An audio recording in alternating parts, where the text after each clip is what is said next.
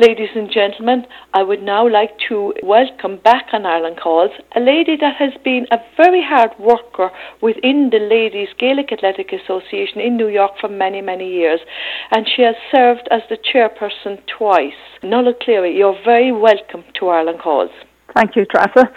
Nollaig, you are from County Fermanagh in Ireland. Are there many people from Fermanagh in New York?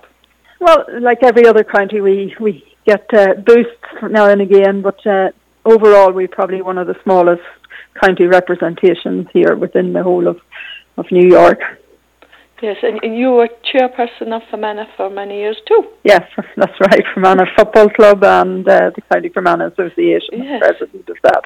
Fermanagh is accepting anybody from Fermanagh. Have Fermanagh lineage, yes. To join the association. We do have a Facebook page, the County Fermanagh T&B Association, and anybody can contact us through that.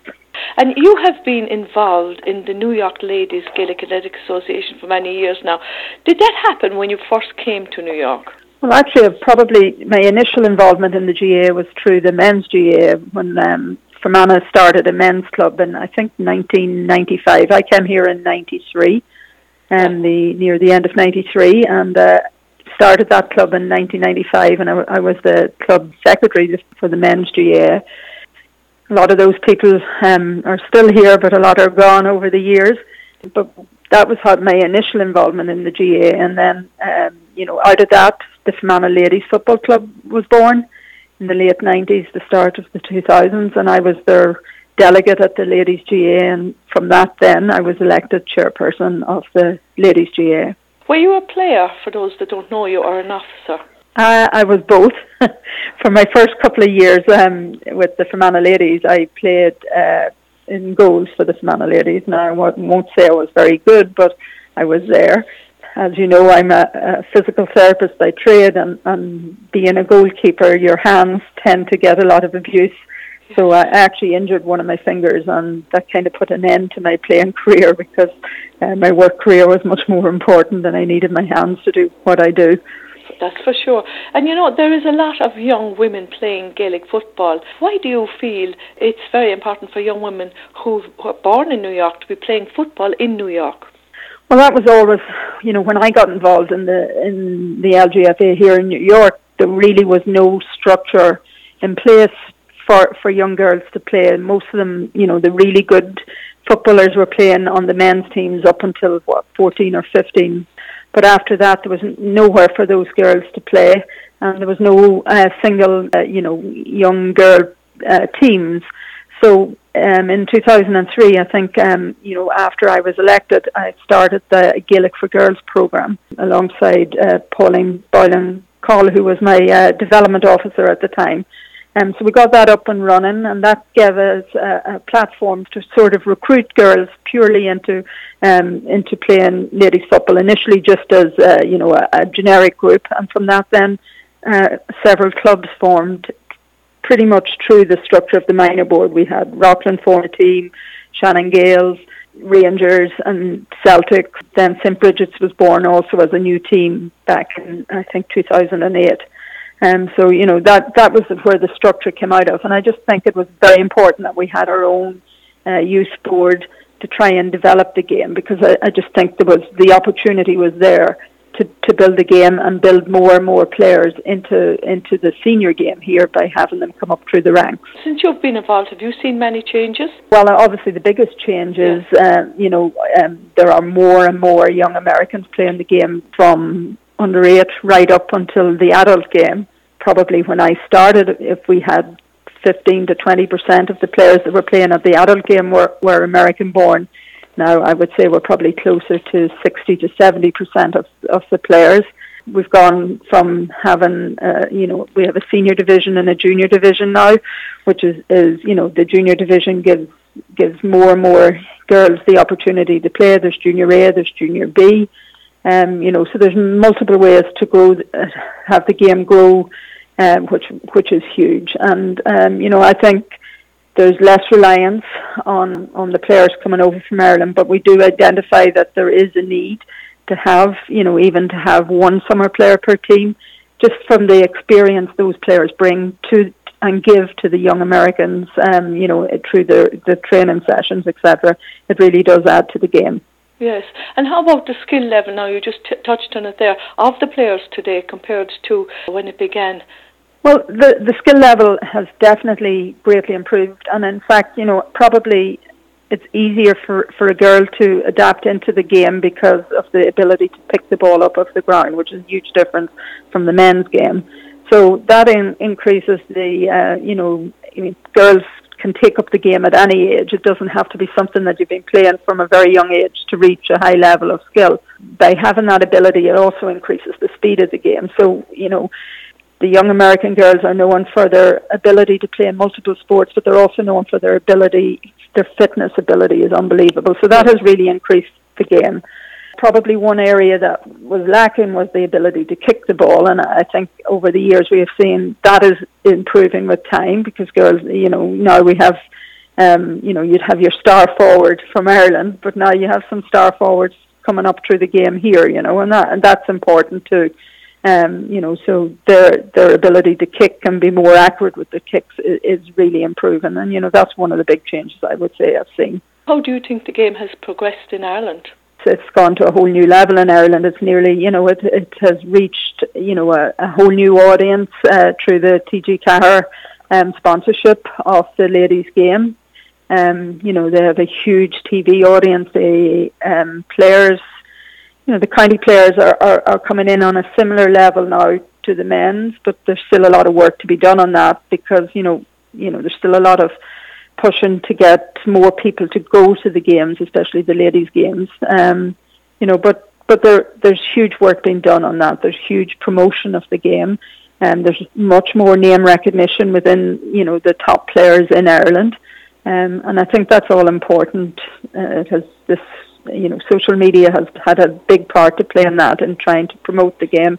And, now there is much more recognition of ladies players, than there would have been even 10 years ago.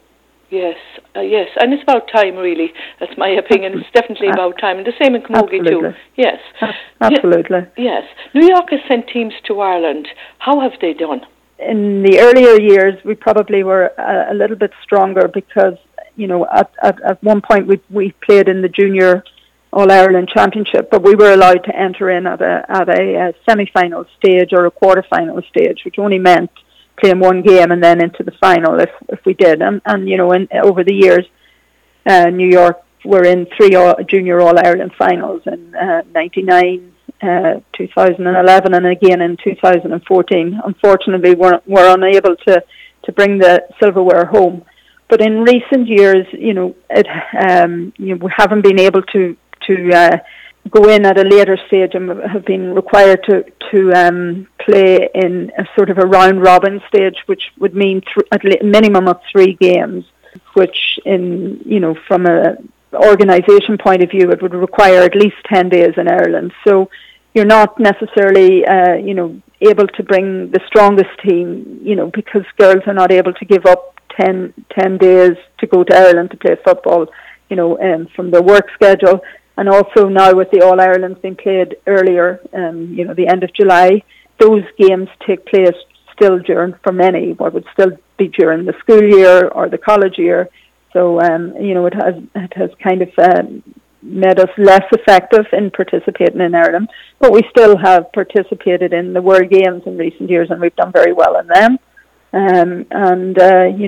The hope would be that we could continue to play in, get back into that junior All-Ireland, or at least find a competition that would be suitable, that wouldn't require the length of stay. So maybe another international competition with teams from England and Europe participating. So at least give us something to strive for, to build on here. And of course, the girls have been participating in FELA over the last, I think our first FELA team was in 2006. And in the past 2 years, the FELA team have won the Division 1 title 2 years in a row. They're going this year for their 3rd in a row, which is a huge feat when you associate what FELA is all about. And teams from all over Ireland, and some of the top club teams in Ireland you're participating against, and the girls have come out on top 2 years in a row, which is truly amazing. It is, and I think all of those girls, most of them anyway, were American-born girls, weren't they? Oh, they all are. Yeah. The Sailor team is all American-born. They're under 15 girls who are coming up through Gaelic for Girls. Yes. Yeah, absolutely. That is absolutely wonderful. Now, look, you have been a very important part of the New York Ladies Gaelic Athletic Association. You have given not only your time but your expertise as a physiotherapist, as well as treating a lot of players all over the years, haven't you?